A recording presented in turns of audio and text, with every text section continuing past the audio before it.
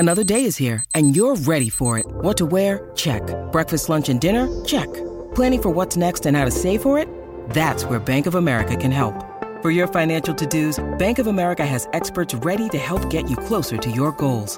Get started at one of our local financial centers or 24/7 in our mobile banking app. Find a location near you at bankofamerica.com/talktous. What would you like the power to do? Mobile banking requires downloading the app and is only available for select devices. Message and data rates may apply. Bank of America N.A., member FDIC. With threats to our nation waiting around every corner, adaptability is more important than ever. When conditions change without notice, quick strategic thinking is crucial. And with obstacles consistently impending, determination is essential in overcoming them. It's this willingness, decisiveness, and resilience that sets Marines apart. With our fighting spirit, we don't just fight battles, we win them. Marines are the constant our nation counts on to fight the unknown. And through adaptable problem solving, we do just that. Learn more at marines.com.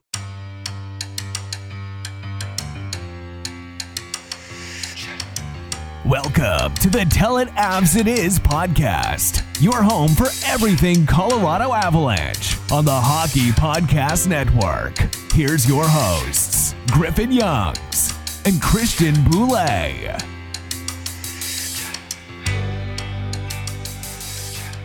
Hello, everybody. Welcome back to another edition of the Tell It Avs It Is podcast on the Hockey Podcast Network.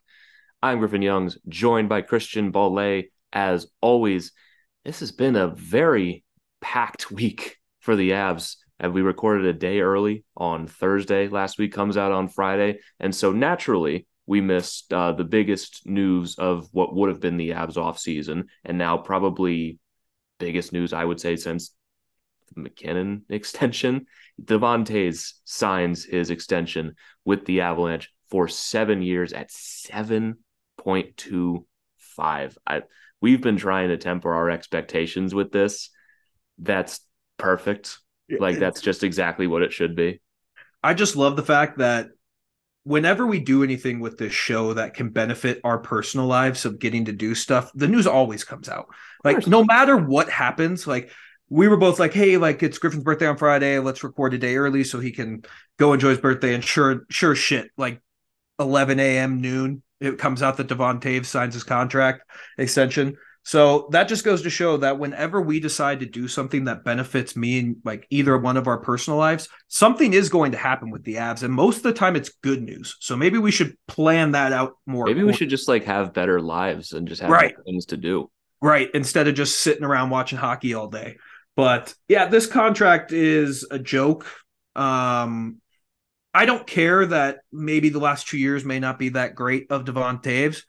If I get Devon Toews for 5 years at his peak, then yeah, I'm going to take that all day. Like, who gives a fuck about what's going to happen in 2029, 2030? Like, who cares? Yeah, so, like, sorry, I'm not going to be super concerned about 2029 right now. Like, I'm going to be 29 when that's a problem. Like, I'm just not worried about that at the moment. That is a future us problem. It's so far in the future right now. I'm worried about the first 4 or 5 years of that contract when Devon Toews is going to absolutely kick ass and is going to help keep this championship window for this team wide open. Because when we've started having conversations about this extension for Devon Toews, we were like, he could realistically get close to 9 on this. If he hits the open market and has the season that we're expecting that he is about to have, only 2 games into the season, he could get uncomfortably close to Cale Makar's deal. And you see some of the other deals that have been signed in the NHL over the last few months. Let's make no ifs, ands, or buts about it. Devon Toews left a lot of money on the table to keep this deal. As much as you want to give credit to Sakic and McFarland for this deal, a lot of this comes down to Devon Toews being willing to play ball and take less in order to stay on a championship team.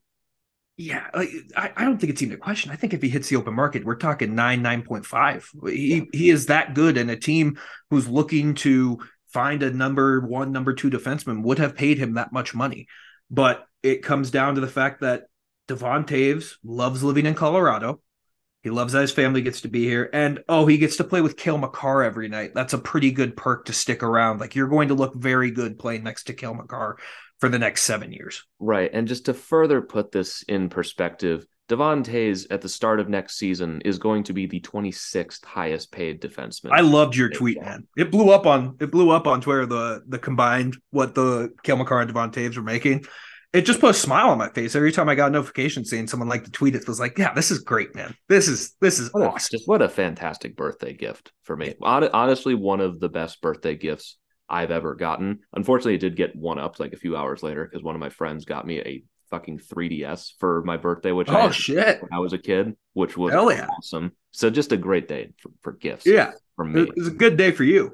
Fantastic day outside the Caps game, which we don't need to talk about. Yeah, we don't need to talk about that. That game didn't even happen, man. Kemper didn't play. He had a kid. Ruins the vibes. I wasn't even there for the game. Getting back on track. The tweet that Christian is referencing that I made on Friday is that at $9 million for Cale Makar, we'll have him at the 10th highest paid defenseman next season once Rasmus Dahlin's extension kicks in. That's not even considering like other contracts that could be signed before that. As it stands right now, he is going to be 10th next season.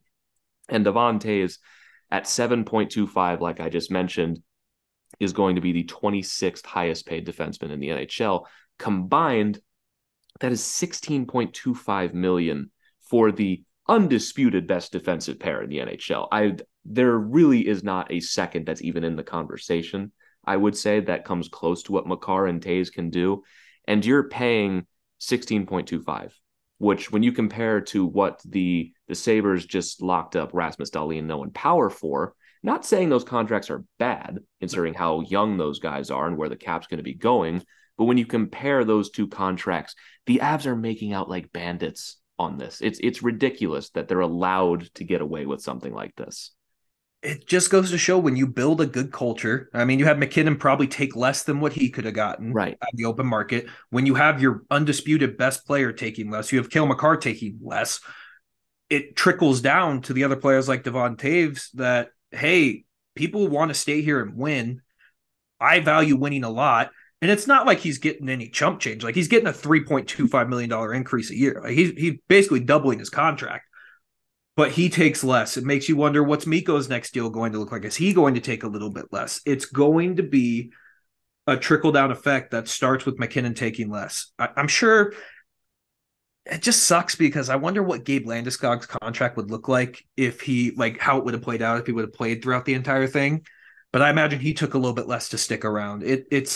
It's just a culture of winning, and that's what the Avs have brought to this team, and it's going to keep working. And I know my favorite tweets were the ones saying, like, Devon Toews needs to fire his agent, and it's like, no, Devon Toews wanted to stay in Colorado and play with Cale Makar. Devon Toews, like, really wouldn't have needed an agent to get over $8 million on his next contract. He could probably have negotiated that himself and been just fine. This comes down to understanding the Avs situation. They don't just have money to hand out hand over fist like maybe they did 4 years ago. They need guys to be willing to take less. And when you take care of your players and when you show that you are willing to take care of them and play ball and give them what they deserve and just as human beings take care of them, you're going to have players be willing to take less, especially when you win. Winning has that effect on people. It's like, I want to do that again. And now this was probably one of the first roadblocks, I would have said, for the Avs' upcoming championship window. Now you're extending that to Mikko. And like, now what's that going to look like? Because Mikko, if he signs the Pasternak contract, that's less than what he deserves. Yeah. The way Mikko started this year too, dude, like he could have 60 goals this year. He has found his, like, we are probably seeing the best Mikko Rantanen that we will see in our lives.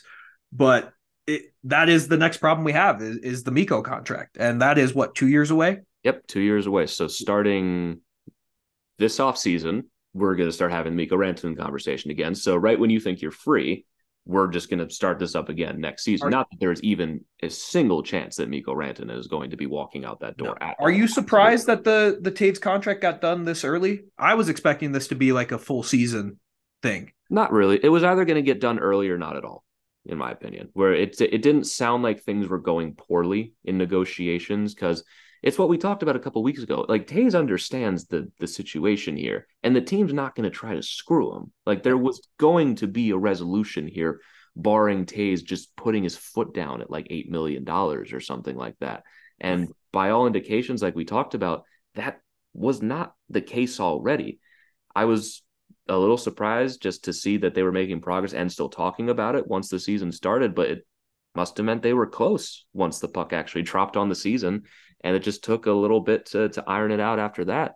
But you look at this upcoming deal for Toews, the first 2 years have a no movement clause, and the final 5 have a modified no trade clause with 12 teams he can't be traded to. Let's even look 5 years down the line. Not unmovable. Like this is such a non-problem of a contract that I don't even care about 7 years. Because I also think that Devon Toews, and I think a lot of people agree with this, has a style of play that is going to age well. And you also look at the fact that right now he is 29, and this is only going to be his 7th full season in the NHL, I believe. Like, he was a late bloomer with the Islanders. So there's less wear and tear on his body for a 29-year-old than average. 36-year-old Devon Toews may not be the stud number one defenseman he's going to be, but he'll still be a serviceable defenseman. Because like you said, his skating, his hockey IQ, he is just a damn smart hockey player. And it would not shock me in the least if we get to the end of the 7 years and it's going to be kind of just like we just had with Eric Johnson, where it's like Devon Toews could probably play another year. Like, are we going to sign him to a 1-year deal? Right. And again, 7 years in the future. Think about how different this Avs team was 7 years ago. 7 entire years ago. That is an eternity in hockey. With the amount of turnover you have on teams year over year, I'm not even at all worried about that is such a few trust problem. And if you've got another cup, maybe even 2 to show for it by the end of this contract, who cares? Yeah, it's going to be very funny because Cale Makar will only be 31 when this contract's up. So Cale Makar is still going to be killing it for the Avs. I just envision this contract. We're going to look back on it and be like, how did the Avs do this again? How did they pull this off again? Getting a player like Devon Toews, who is probably a top 10 defenseman in the world, I'd say. I would unequivocally say Devon Toews is a top 10 defenseman. And what, Damon Severson got more money than him? Who else was like a very fringe, like Werenski got more money than him? Werenski is one of the highest paid players. Yeah, like the Avs shouldn't have gotten away with this. And when I saw the number, I had to double check that it wasn't a typo, because there's just no way you should be able to pay Devon Toews 7.25 and lock him up for that long. Like, didn't Keandre Miller get more than this? I can't remember off the top of my head. Let's look it up real quick. I'm pretty sure he did. I'm looking at defensemen who've signed for $7 million and above. Power got. Keandre Miller signed for 2 years, 7.74. Yeah, Vince Dunn signed for more. Dmitry Orlov signed for more. I mean, that's ridiculous, dude. It's just ridiculous. And I'm just glad, because my Devon Toews jersey I will get to wear proudly for another 7 years. And I don't have to worry about that jersey going out of style. Not in the least. I mean, it's a fantastic piece of business from this team and from Devon Toews. He gets the long-term contract and stability. I mean, it should not get lost that Devon Toews went from being an undrafted player, breaking into the NHL at 24, 25 years old, has now turned that into a $50 million contract. I mean, this is a guy who has carved out a role for himself on one of the best teams in the NHL and has played his position perfectly, to the point where the Avs could not even entertain letting him go. This is exactly what we talked about. It was like, yeah, maybe Devon Toews 5 years from now is going to be on an expensive contract. You can't let that guy go, especially the more you dig into his analytics, the more you look at the bonds he has with a lot of players on this team. Just at a fundamental level, no matter how you break it down, this team needs Devon Toews. This guy is simply too good of a defenseman for you to pinch pennies. There was just no other way for this to go, especially as the offseason went on and you thought about it more and more. Even if this was $8 million, you still just eat it. And you're like, fuck it, we still have Devon Toews. We'll live with it. I love, like, looking at Jay Fresh's analytic card for Devon Toews because it's just blue everywhere. Right. It's just he's almost like the perfect defenseman in a way. He's 99% WAR. That is crazy. Right. And I mean, I'm not the big for everyone who doesn't know. Yeah, I'm not the biggest analytics guy, but I know looking at this, like, oh, he's a really good hockey player. And then I love the one that Jay Fresh tweeted out like a couple hours afterwards, after people were chirping him saying Devon Toews wasn't that good for the Islanders, and then he tweets out his card from the Islanders, and you're like, oh, he was really good for the Islanders. They just didn't use him the right way. And then the general manager who traded him for 2 second-round picks won back-to-back general manager of the year awards. Like, it's just so funny that, like, I don't think analytics should be the end-all be-all when it comes to hockey, but it has to be a huge factor in it. Right. And the It doesn't hurt when a guy is just good in every single category. Right. You look at some of the Avs like best signings. You had Val, who was an analytical darling before he burst onto the scene. I'm sure Burakovsky's was around the same when he was in Washington before he came. And then you had Devon Toews, who's probably with Nichushkin the best one when it comes to analytics and actually translating to on-ice success. Yeah. And I think that's the biggest change that the Avs have adopted in the past 10 years that has given them an advantage when it comes to getting these players, because they take that analytical approach. Like, look at Georgiev. No one thought he was going to be much of a first-line starter. Now he's one of the best goalies in the league. Well, yeah, and the Avs, I think they have the perfect balance of, like, they don't lean too far to one side of, like, believing that they don't need analytics and that we know our fits and everything, because you do. There are things that the numbers tell you that you don't see, but you also do have to understand how your team works and what players are going to fit in your locker room and who's going to fit your play style the best. But then you find undervalued guys like Val Nichushkin and Devon Toews and Alex Georgiev, but you also see a guy like Miles Wood, who's not really an analytical darling in any fashion, but as we'll talk about through his first 2 games with the Avs, is such a natural fit with this team. Like, the Avs and their front office, they do all of the right things, and these are the results that you get. You get to keep all of your good players for good prices with strong supporting staffs.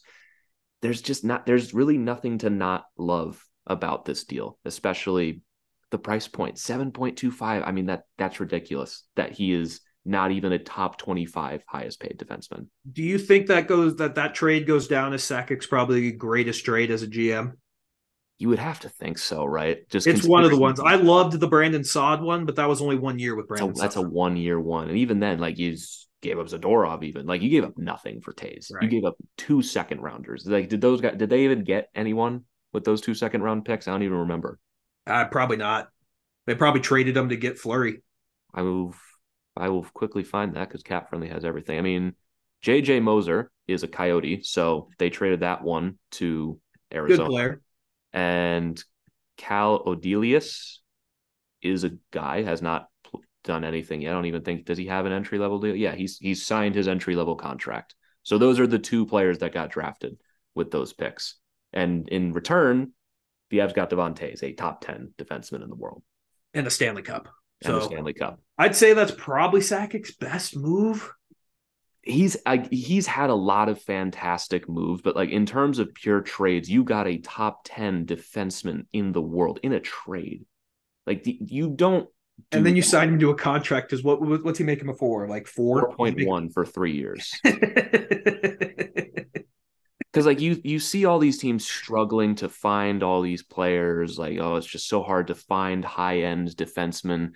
You got a top 10 defenseman in the world to stick with the greatest defenseman in the world for 2 second round picks. You didn't have to draft him and develop him or sign him for $10 million in the offseason. You got him for 2 picks. It's crazy.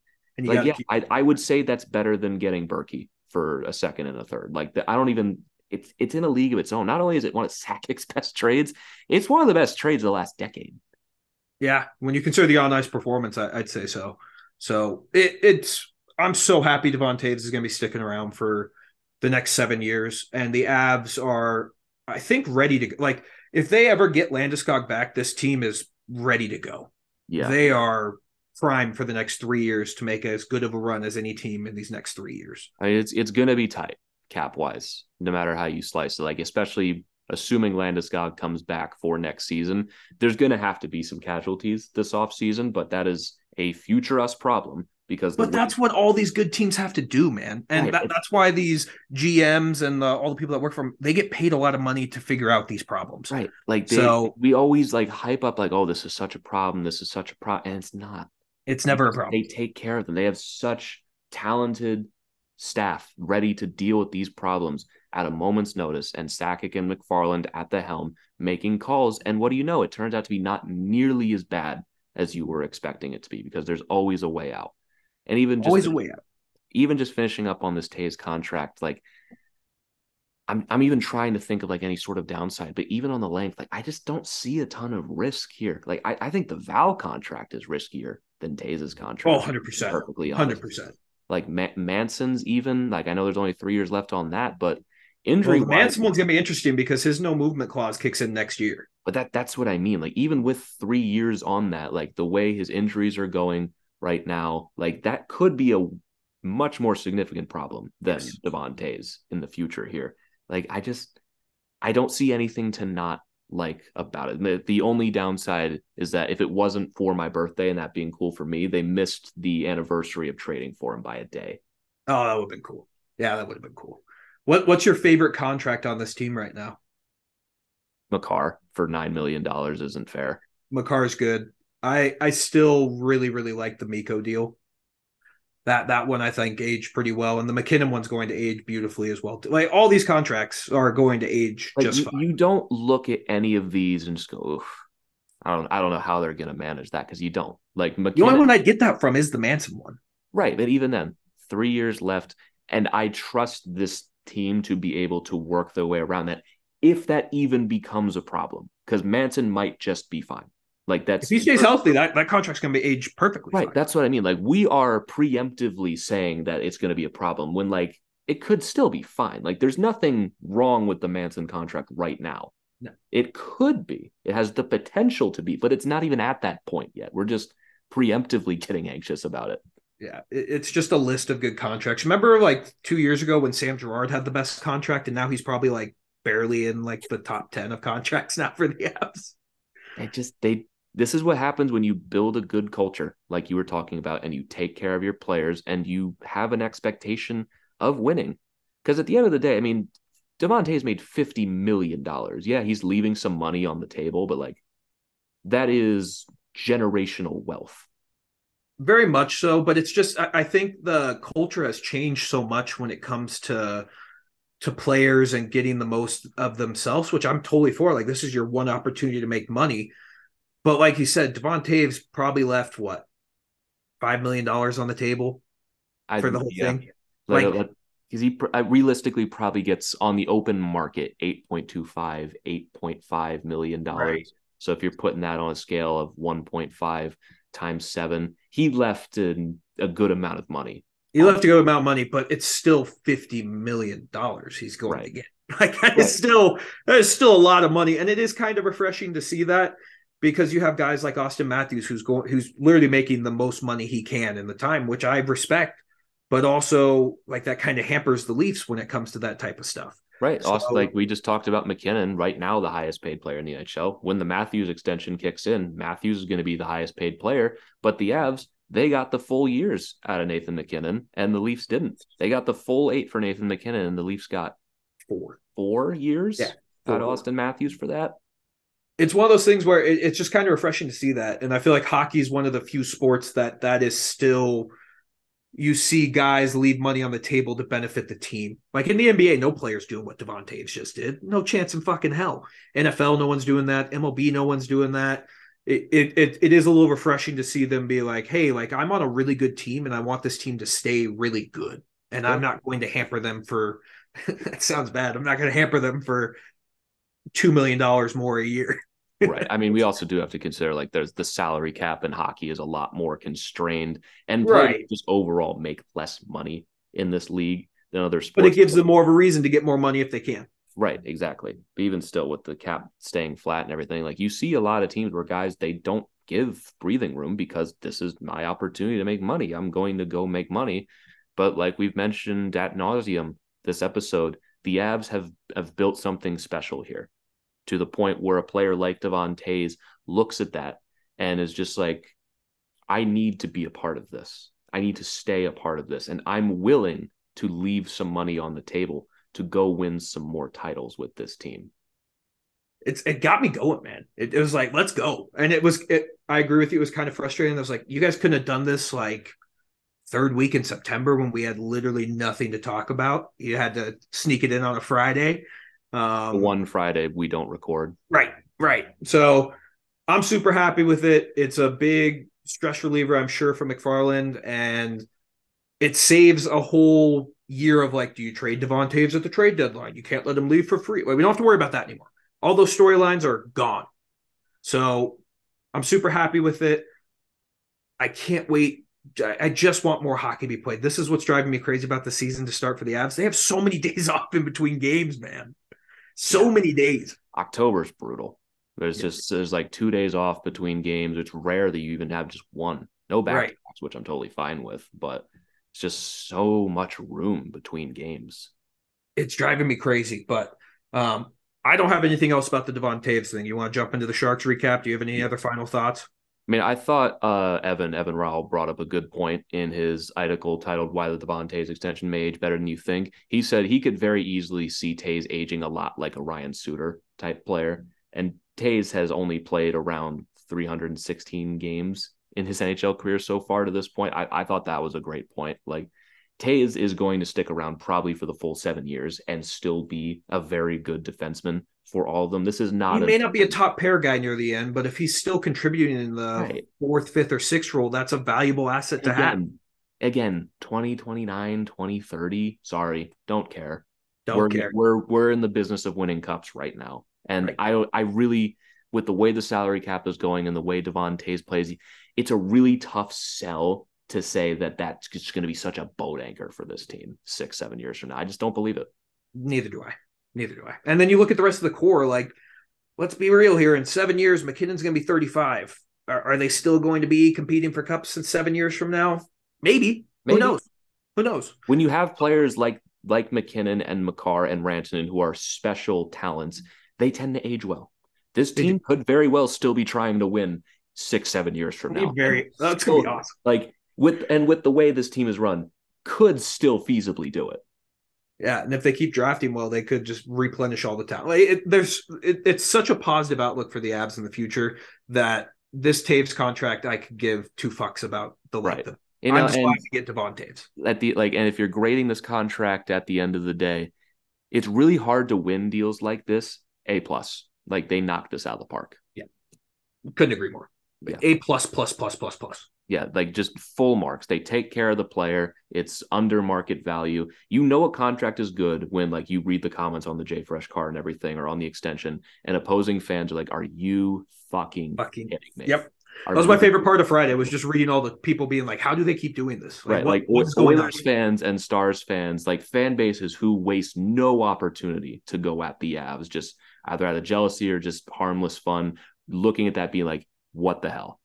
How are they allowed to keep doing this?" Like, this is absolute. Like, we're paying Darnell Nurse $9.25 million, and they're paying Toews $2 million less than that. Yes. Ridiculous. Very funny. But great way to start the Friday. No game to talk about. We jump into Saturday. I was at a wedding on Saturday. I sent you the picture of what I looked like at that wedding on Saturday. I had a blast. But I did get to watch increments. You did. I had a blast. I had a really good time. I did get to see increments of the game on my phone, but I'm going to let you kind of lead your way with this game, because I did not get to watch as much of it as I usually do.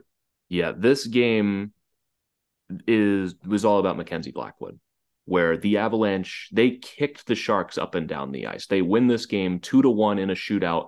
And if you know nothing else about this game, you're going to go, "Oh, so they didn't play very well." No, the Avs destroyed the Sharks in this game. The shot attempts in this game, the Avs were almost tripling what the Sharks put out. Their shot attempts in this game were 90-39 in this game. The shots on goal by the end of this game were 52-21 in favor of the Avs. We're going back to like the shortened season here, where they're playing the Coyotes 8 times a year, and lighting them up for 50 shots to 18 every single night. The Avs absolutely crushed the Sharks in terms of offensive zone possession.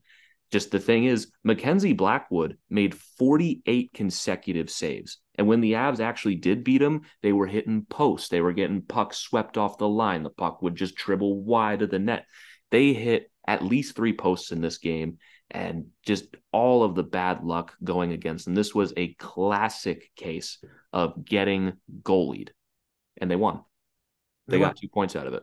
Cale Makar ties the game with 90 seconds to go on the Avs' 49th shot of the game, tying it up. They get a point, drag it to overtime, and they survive. Well, first they have a power play in overtime. They can't convert on. Power play went 0 for 5, but still looked pretty good. It looked good. That was my big question, because when I was looking at the box sheet and it showed they went 0 for 5, I'm like, oof, that's not going to help my rhetoric that the Avs power play is going to be elite. It looked good. It wasn't perfect. There was obviously, you go 0 for 5, you're obviously not doing something not right. But in terms of game 2 execution, it was up there, especially compared to years past. But they can't score on the power play in overtime. And then they take a penalty in overtime. Nathan McKinnon called for kneeing.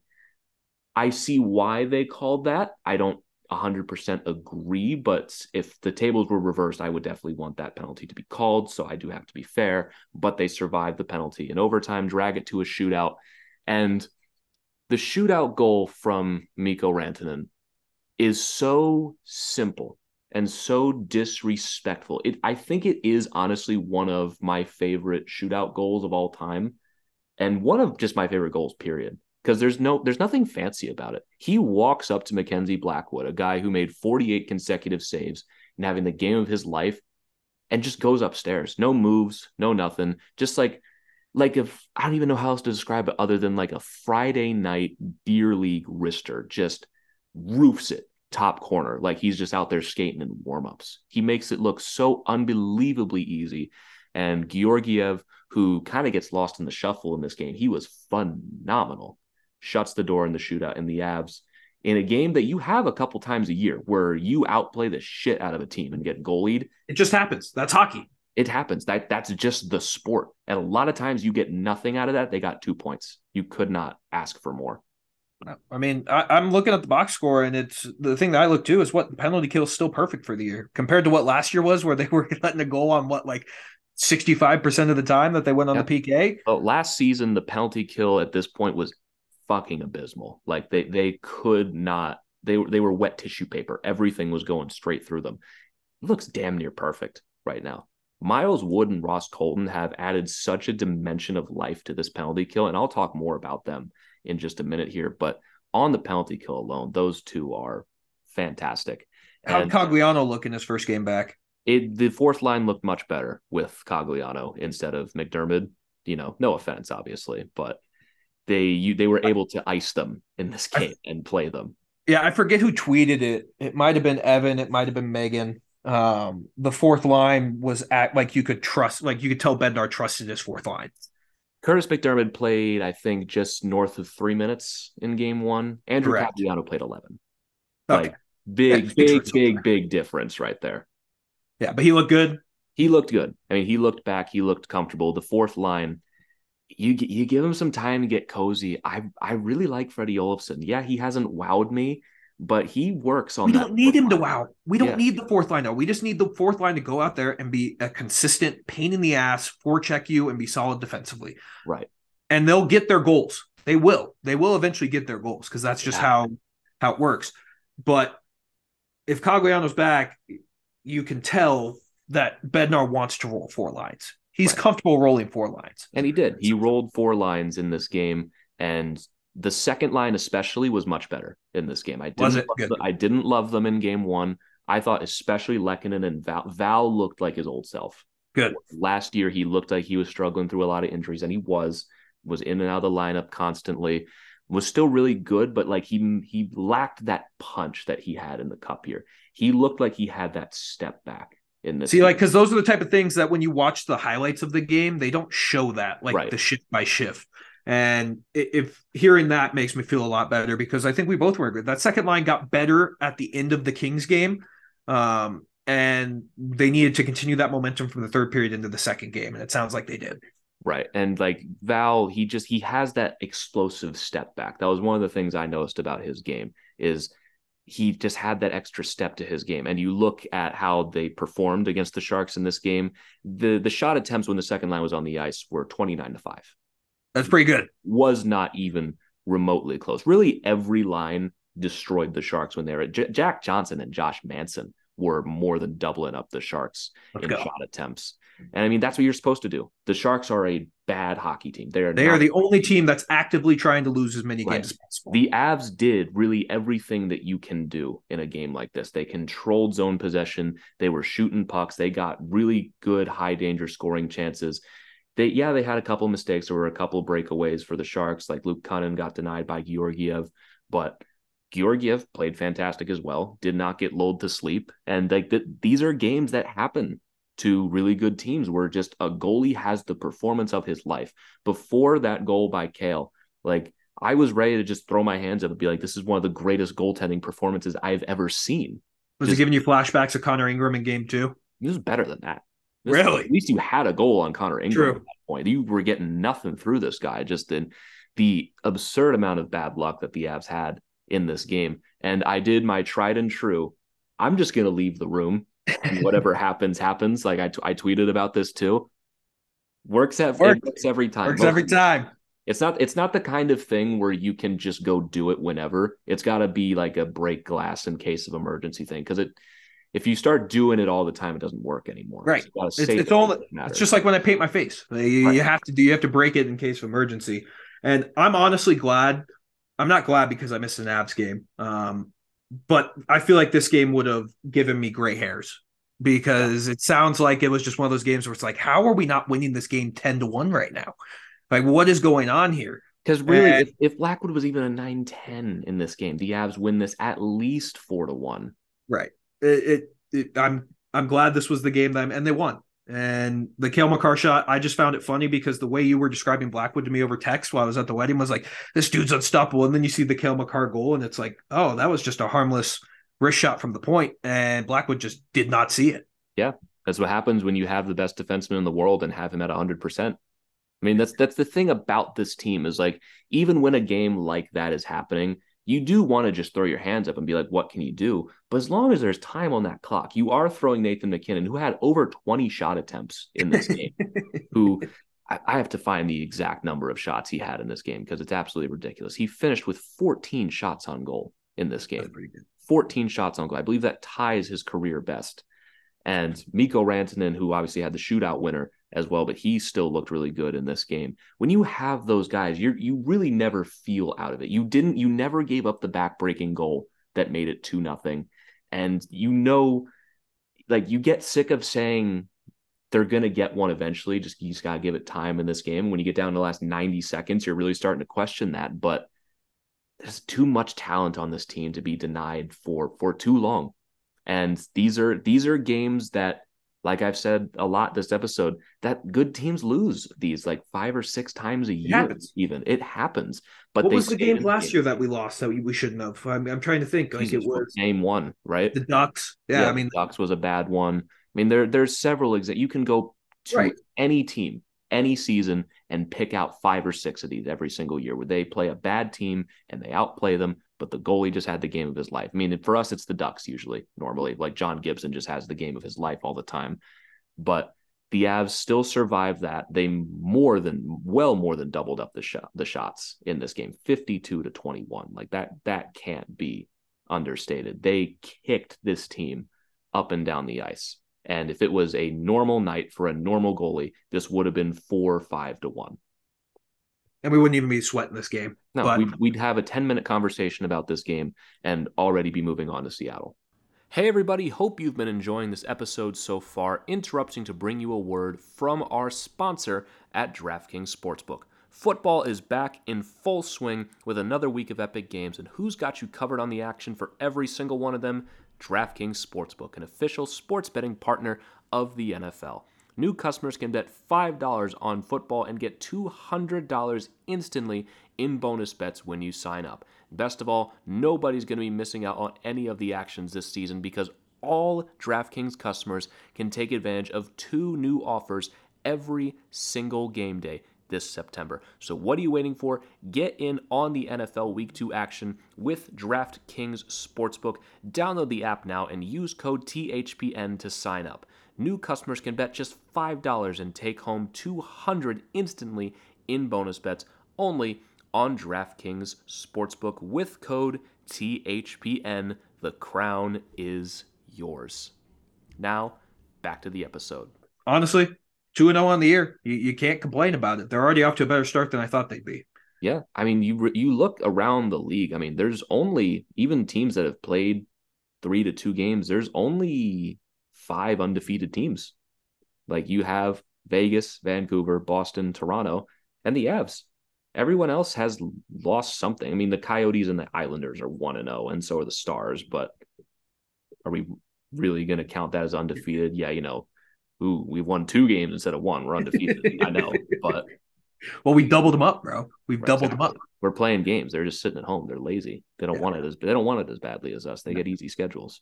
Talk about it. I was just saying I was complaining as an Avs fan. There's been days in between games. Imagine being those fans. You've only played 1 game and we're almost 2 weeks into the season already. That's how I feel as a Caps fan right now. I've just had to sit with that horrible home opener against Pittsburgh for the last few days. They're finally playing right now, but they've only had 1 game so far this season, and Vegas has had 3. Yeah, I mean, it's just how it goes. But any other final thoughts before we move on to the Seattle preview? I definitely have some more thoughts on this game. I mean, especially early in the season, I've been looking a lot at the new additions. Easily the top 2 are Miles Wood and Ross Colton, especially when they're together. I know there's concerns about some of the lengths of those deals, especially Wood at 6 years. But if for the next 4 years, you have these guys wreaking havoc, I'm sorry, that's so worth it. Especially Colton at 4 and Wood at 2.5. These guys are dangerous. They add such a punch that this team didn't have last year, where you didn't realize how much you missed it. And even during last year, we didn't realize how much we missed it until we finally had it again with these 2. And seeing what they bring to the penalty kill and how they get under players' skins and just the speed that they have. That's what I was mentioning earlier when, like, Miles Wood's not an analytical darling, but he's fast and he plays hard. And that is more than enough for him to fit in here and play the Avs system. These 2 have been just phenomenal so far. But some of the other ones I've been a little lukewarm on. Ryan Johansson's been good. He's been very good in the face-off dot. I think it's just a matter of time for him to start breaking out. We're only 2 games into the season. Jonathan Drouin, I didn't love in this game. He took a penalty in the offensive zone, and it was kind of the same thing he got called for against the Kings, where he's just kind of tied up and not moving his feet. I mean, it's refs look for calls like this, and he's not given himself any outs. And he just, I don't know. He looks a little out of his depth at the moment. I think they're going to give it more time on the top line before they really start to make a move. But he got hit in the face with a puck, if I'm remembering right, and got moved down to the 3rd line for the final 10 minutes or so. And they're jumped up to the top. Was it Lecky? Yeah. And I think they're going to keep it that way keep him on the top line, for a little bit. But if it's just not getting better, then they're probably going to bump him down. And the guy that I haven't been a huge fan of to start the season, I think more than anyone on the team so far, has been Tomas Tatar. I really can't name you any particular thing that he's done so far, good or bad. He hasn't made any horrible mistakes. That's just kind of Thomas Tatar, I feel like, though. I feel like if you ask any of like the former teams he's played on, he's like, he'll get you 20 goals, but he's not going to be impactful in every game. I think there's going to be like a stretch where Thomas Tatar is just unreal, and there's going to be parts where he's just kind of there. Yeah, I mean, and right now he's just kind of here. He's got 1 shot attempt, didn't get it on goal through 2 games. He's got a secondary assist on an empty net goal. I'm just a little disappointed with it. I think understandably so, but also understanding it's 2 games, new team. And yeah, he was here for all of training camp, but he got here much later than everyone else did. Like, granted, it was still before training camp, but he got signed like the first day everything started. It's really not much of an excuse. I'm reaching for them, if anything. But I think your expectations were a little high for him. When I look at Thomas Tatar, I just see like he's going to be a good 3rd line forward.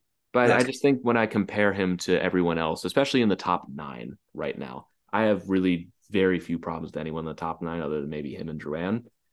And when I compare him to them, he's just not doing a whole lot. He hasn't been bad, I would say. He hasn't made any super costly mistakes, but it's just not great. Just think he's better than having Logan O'Connor on the third line. Absolutely. I mean, and Logan O'Connor rang a post in this game. I'm sure. I mean, he's going to hate watching that on film. Just poor guy just can't put Logan O'Connor doesn't score a goal. That sounds about right, but he tries really hard. Just the poor guy. Like if he could just put the puck in the net, he's probably at least a third liner every single night. Yes, 100%. 100%. And I still just love on the TNT broadcast, like Logan O'Connor's got a wicked wrist shot. And it's like, yeah. Yeah, if he was playing on a soccer net, maybe. Yeah, he'd be elite.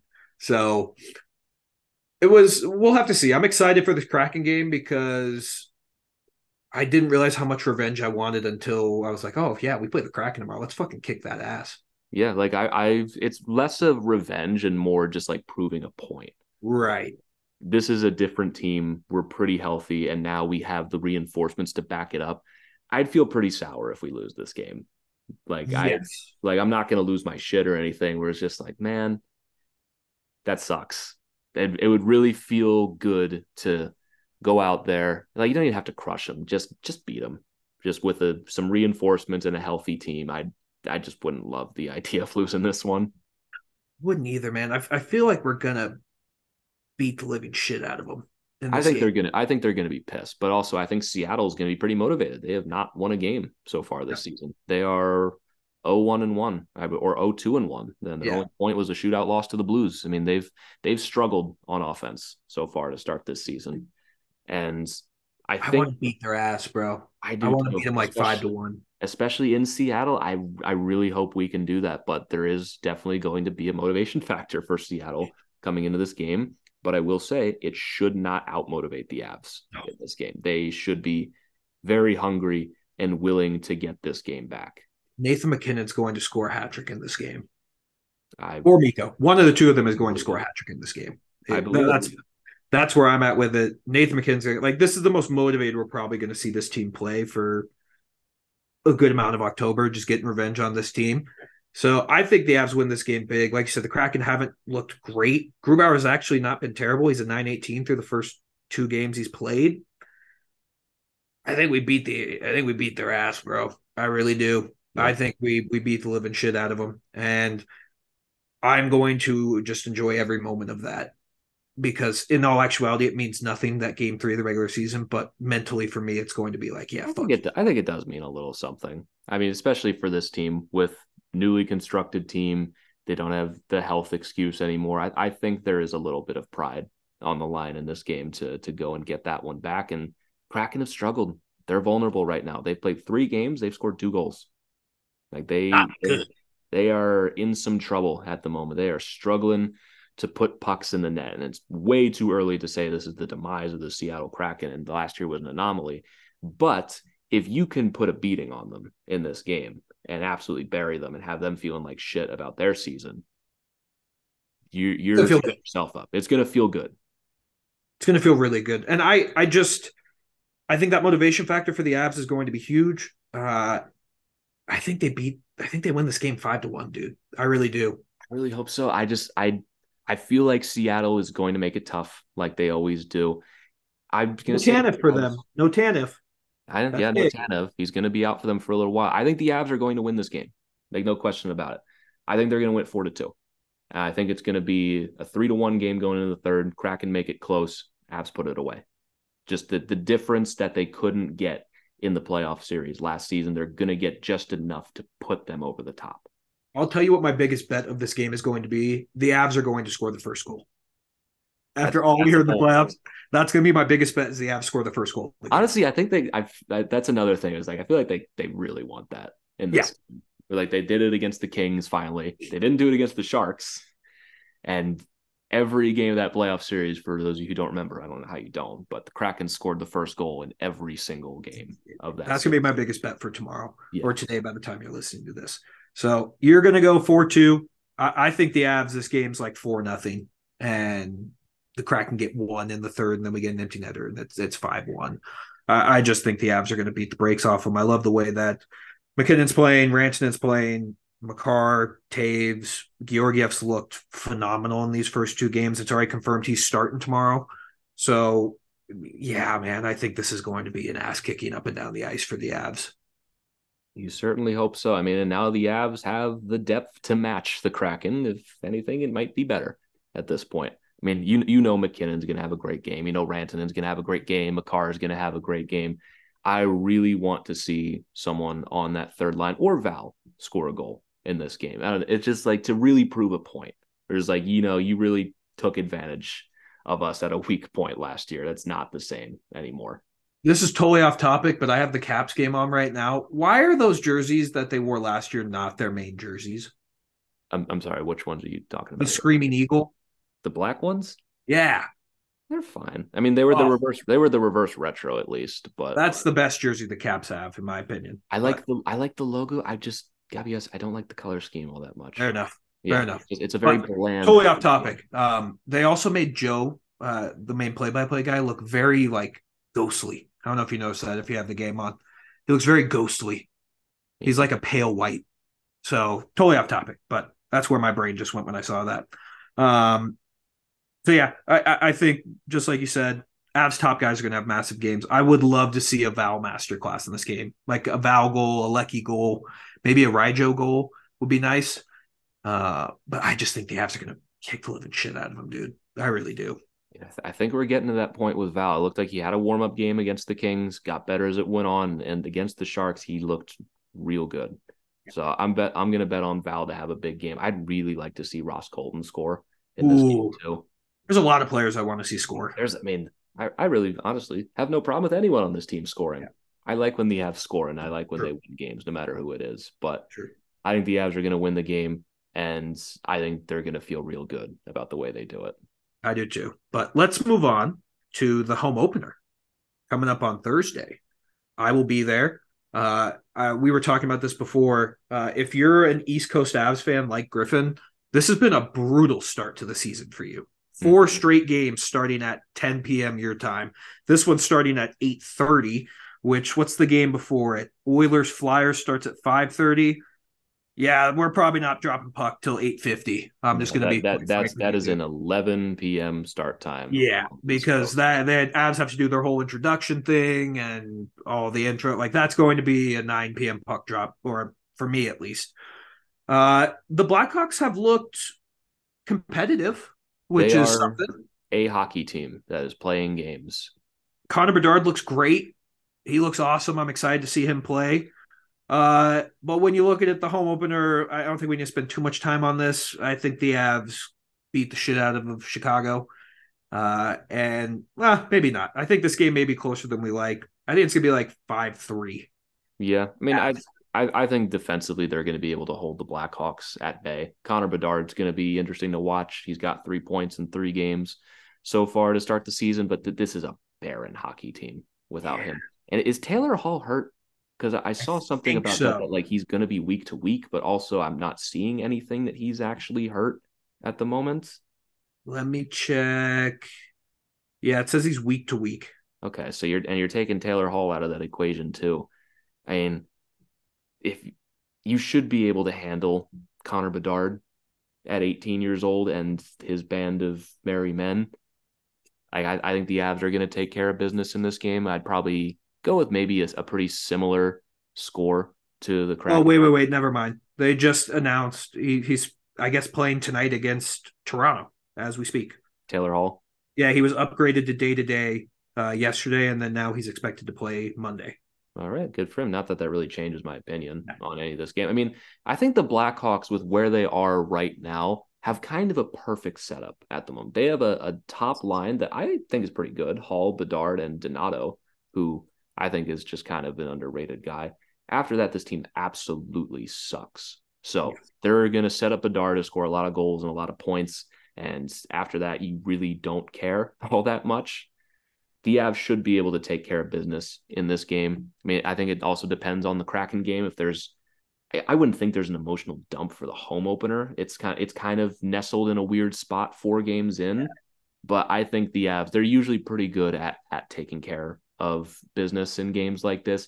I think you're right. It could be a little closer than we're expecting, but this early in the season, I mean, we just saw with the Sharks game, you take points where you get them. You don't care about scores all that much. Yeah, it's. I think, and by close, I mean it'll all of a sudden the Avs will be up like 3-0, and then you'll be like, "How is it 3-2? The Avs are dominating this game," and then they'll put it away in the third period. I think it's going to be a 2-2 game for an uncomfortable amount of time. The Avs, I think, are just going to go on a run and put the game away. I'll go. They scored 2 straight with the goalie in and make it 5-2 with an empty netter. Yeah, it's they should win this game pretty comfortably. Yeah.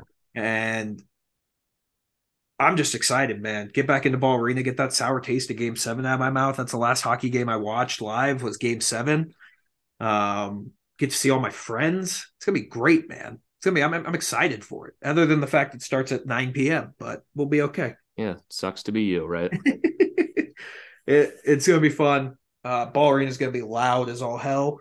And then you follow it up. I mean, we'll talk about this game on Friday, but that game against the Hurricanes on Saturday is going to be an awesome game. That could be a banger. I mean, they did lose to the Ducks last night. They did, but that's true. And the Ducks kind of kicked that ass too. But I still feel good about the Hurricanes. That's going to be a fun game. Yeah, that's going to be a fun game. I mean, the Avs, they've got a fun schedule to start the season.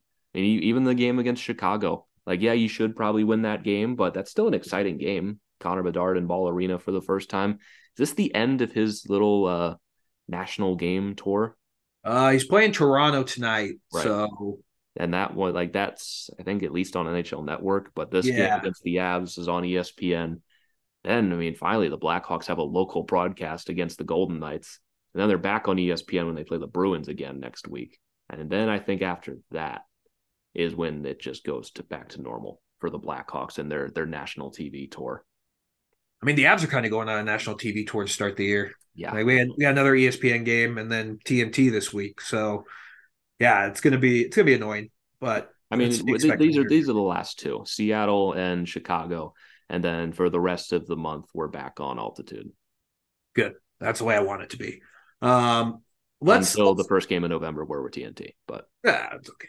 Well, let's wrap this episode. We're a week into the NHL season. What team's been the biggest surprise for you? I think Vancouver beating Edmonton twice. I mean, how much of that is Edmonton being bad? How much of that is Vancouver actually looking pretty decent? They're 2-0. They beat them 8-1, and then they went into Edmonton and beat them 4-3. There's obviously still a lot of hockey to be played, but through 2 games, I think that's a no-brainer. Yeah, I like the way Vancouver's played a lot. Edmonton has that first game, I feel like, was pretty predictable when Jack Campbell started. We all knew that was going to end poorly for them. But Edmonton surprised me a little bit. Buffalo has surprised me a little bit with how bad they've looked. I think they'll figure it out, but they have to learn that there's actually expectations for them this year. Yeah, I think that's been the problem for them through the first 2 games. They went up against the Rangers, and the Rangers just completely outclassed them in game 1. The Rangers looked decent in that game, and then they lost to the Blue Jackets. So we'll see how they're shaping up with that. Then Sabres were down 2-0 to the Islanders. They came back and tied it, but they couldn't finish the job and lost 3-2. It's a young team. It's a young team now that didn't have expectations last year and was playing fun, loose hockey. And now the expectation for them is to make the playoffs and to do something this year for the first time in well over a decade. And I think it's going to take some time for them to get used to that, but it's also a very competitive division because another team that we've had in kind of the same echelon as them is Ottawa. And Ottawa's great. Through 3 games, Ottawa looks pretty good. They went toe-to-toe with the Hurricanes in the first game, didn't get a great game from Korpisalo.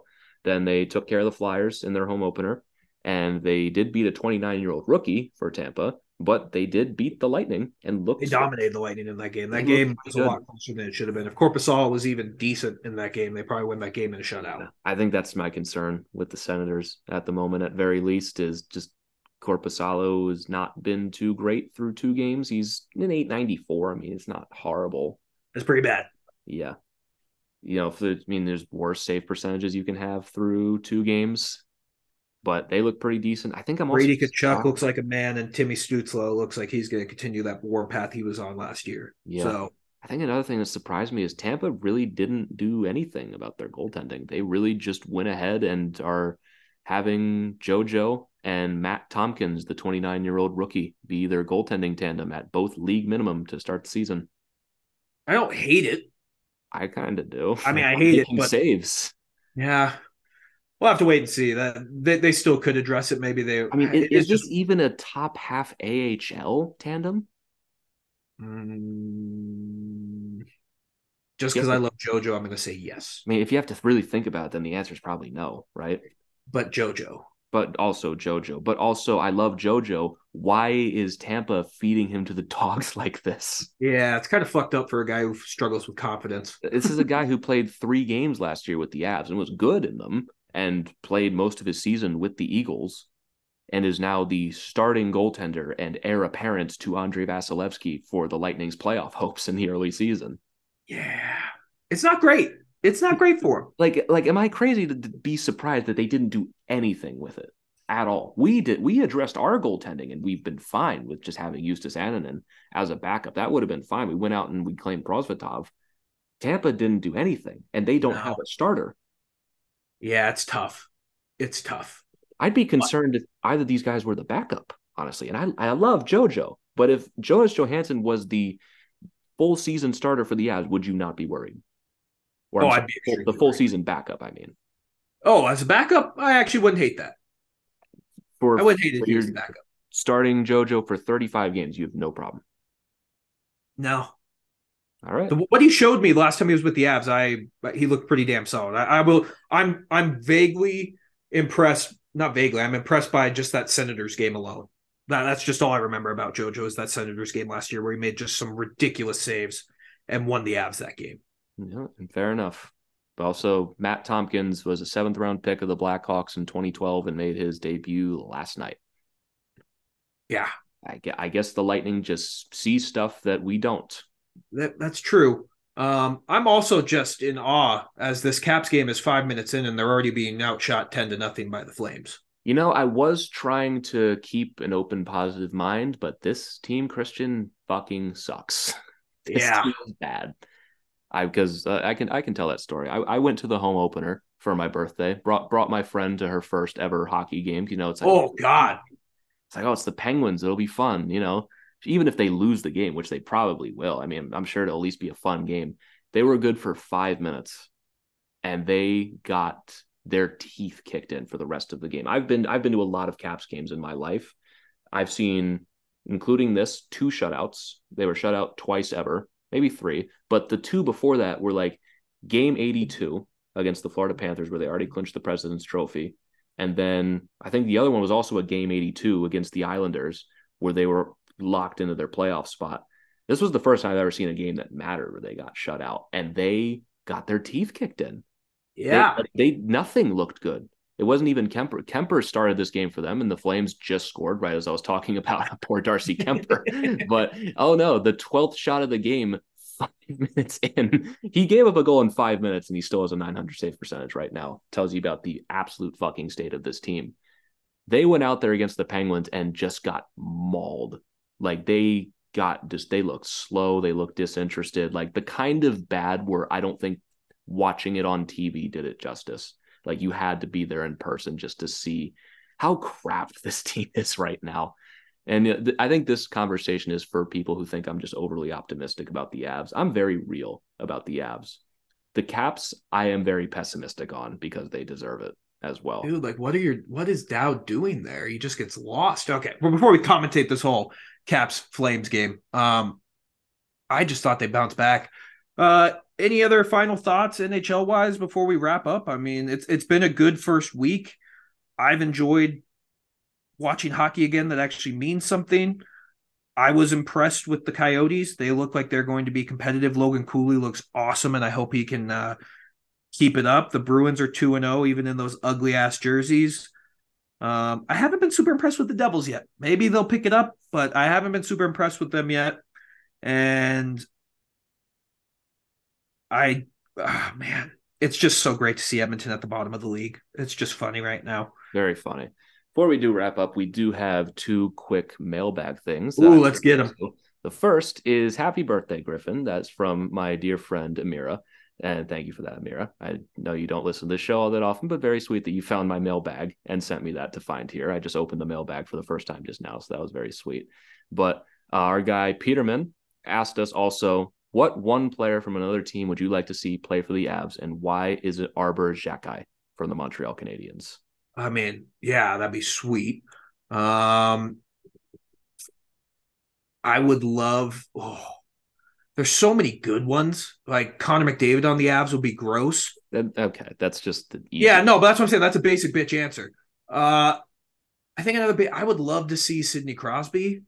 I think he'd be great, but I think I'd go Tom Wilson. I think Tom Wilson would be the one that if you got Tom Wilson to this team would be a pain in the ass to play against. I think to that point, though, Arbor Zeki is, I think, 9 years younger than Tom Wilson, and also but he's not as good as Tom Wilson. Well, because he's 9 years younger than him, but also as a defense. I mean, imagine having Zeki as your sixth defenseman. Yeah. I think that I like Peterman's point. Like, I think that's a solid addition there as he especially grows, and you don't have to pay him $6.5 million. You might be able to get away with paying him a little bit less. If you can't tell, my opinion on all things Caps is very sour at the moment. So yeah, but you got to admit, Tom Wilson on this Avs team would be gross. But also probably 2 first-round picks, $500,000. Oh, we're not talking. We're just. I think he's just asking the question. Like, what's the one player you think would be like a good fit that I'd want to see? I'd want to see Tom Wilson. I can give a fuck about price. This is a dream scenario for me right now. Well, if we're going with it, just having any player back, I want Berkey back. Yeah, that'd be cool. I'd be cool with that. Maybe Kadri back. I just want all my favorite players back. Yeah. I think Tom Wilson would probably push this team over the top. Oh, I got one. Gabriel Landeskog. I want him back. That's a good one. That's who I want back. Can you imagine Landeskog in an Avs sweater? I mean, that guy would just be so good here. Did you see that? He went to the Kitchener Rangers game and they immediately just beat the shit out of whoever they were playing. Yeah, the guy who shook his hand had a hat trick. Yeah, it's the Landeskog effect. It's just champion. The guy just has an aura. He has that effect. And he's just so goddamn handsome every time he does something, man. He's just so handsome. Just such a good looking dude. Yeah, he's just so handsome, man. I miss him. Yeah, that's a player I want back. Who else? Like in the NHL? The guys we've talked about on the show: Elias Lindholm, Nick Schmaltz. Yeah. There's a couple of Coyotes guys I'd really want on this team. Clayton Logan Cooley would kick ass. Logan Cooley. Connor Bedard. You just give me everyone's best players. Jack Hughes, that was almost one that happened. I think that's the most realistic. What's like a fun one before we just start listing other teams' best players? Like what's in like an actually like interesting answer that would push this team over the top other than Wilson? I'd like Anze Kopitar. That'd be fun. I think could you imagine him as the second line center? That'd be pretty fun. I think him or Deneau would be a fun center addition to this team. And I think that would make them the unqualified number one team in hockey, and it wouldn't even be close. I still think Nick Schmaltz would just be such a great addition to this team, but the Coyotes are on such an up. I don't see that happening. No. Because he's 27. He's under $6 million. He can play right wing. He can play center. Like, I still think that's a perfect fit for this team. Yeah. What other than that, who's the one player that you haven't talked about because it's just not going to happen? What's a player like that you would want? I mean, I still think Schmaltz is the one that comes to mind for me first, at very least. Been outside of like actual superstars on this team. For some reason, the name that is coming to mind is Nino Niederreiter. I don't even know why. That's just a name that fell. Oh, that's gross, Griffin. Yeah, I don't like that for either. But Alex Iafallo, speaking of Jets, was a guy I wanted in the offseason. I think that would be interesting. The Kings have a bunch of these guys too, if we're naming them. Adrian Kempe. Yeah, he'd be sick. Yeah. Trevor Moore even as well. Like there's a bunch. I could name players I want on this. Let's have John Carlson come and be our 6D. Or not. Or we don't have to do that at all. We don't have to deal with that one bit. That's fucking funny. That was a good mailbag question. If you're just typing hypotheticals, I think that's fun. Oh yeah, it's actually a bad idea to give us hypotheticals because we can do them for genuinely hours. We honestly probably could have just gone for an hour and been like, how good would this player fit on this team? Isn't that just what we do? Yeah, pretty much. We kind of just like, yeah, wouldn't this guy be cool on the Avs? And then we just talk in circles for 30 minutes. Yeah. Yeah, I mean, that's just us at this point. So all in all, it's been a good start to the year. I'm glad you got to celebrate your birthday with an Avs win in the Devon Toews news. I'm sorry you had to watch the Caps. Yeah, you don't even have to be like, yeah, I'm sorry about the Caps loss. Just sorry about the Caps fucking period. This team sucks. Yeah. I'm going to laugh so hard when they get you back and you'll be like, I'm back bought into this team. It's like, I know it is not even 4 periods into the season, but like, my God, they're getting absolutely plowed every time they have any player step on the ice. Yeah, this isn't It's good. bad. Like, we're not we're going to finish here. I promise I'm not just going to live commentate the Caps game, but like, it is not even 9 minutes into the game. It's 13-1 in shots and the Flames are up 1-0. It's really bad. I bet on the Caps again tonight because I was like, there's no way that they're going. You've got to stop doing that. I was like, there's no way. Oh God, that was a nasty hit on Kuznetsov. There's no way they can be as bad as they were. And now, yeah, it's worse. Yeah. Like, as your friend, stop betting on this team. Like, fun fact, as someone who works for an NFL team, I cannot legally give gambling advice, but I am willing to break my silence. Do not bet on the Washington Capitals to win games. It is destined to fail. This team is bad. I just love the fact that their main sponsor is a sportsbook. Yeah. Oh, it's right outside the arena. You can get in that way. And I will get in trouble if I walk in it. Really? Yeah, I cannot step foot in a sportsbook. As an employee of a sports team, I cannot do it. Interesting. Even when they've relaxed all these gambling laws? For other people. No, for the NFL, like all the players, it's basically like they relaxed a lot of the rules. They did no such thing. Yeah, that's how Jamison Williams came back after 4 games instead of 6. Well, I don't get suspended. I get fired. Yeah, that's true. Fair enough. I'm an intern, man. I don't make $25 million and help the team win games. They don't have to suspend. Hey, your work does affect the team, man. The drive every day, I got to watch that. I'm still subscribed to the Ravens YouTube just to watch the videos Griffin puts together. Thank you. I got you, man. I work hard. I was up at 4 a.m. this morning to get to work today. So that's why, if you're wondering why my voice sounds dead, that's why. But I think that's a good point to end on at this point. We're just kind of rambling now. Yep, let's end it. All right. So we're going to wrap this one up here. Thank you all so very much for tuning in to another edition of the Tell It Avs It Is podcast. As always, you can use promo code Tell It Avs It Is to get $20 off your first order of $50 or more. If you want to use that for the Avs home opener coming up here soon. Again, that is $20 off your first order of $50 or more. If you want to follow us on Twitter, you can follow me at GYoungsNHL. You can follow Christian at Christian_Belay, and you can follow the show at Tell It Avs It Is. But again, thank you all so very much for tuning in, and we will catch you all next time. But until then, let's go Avs.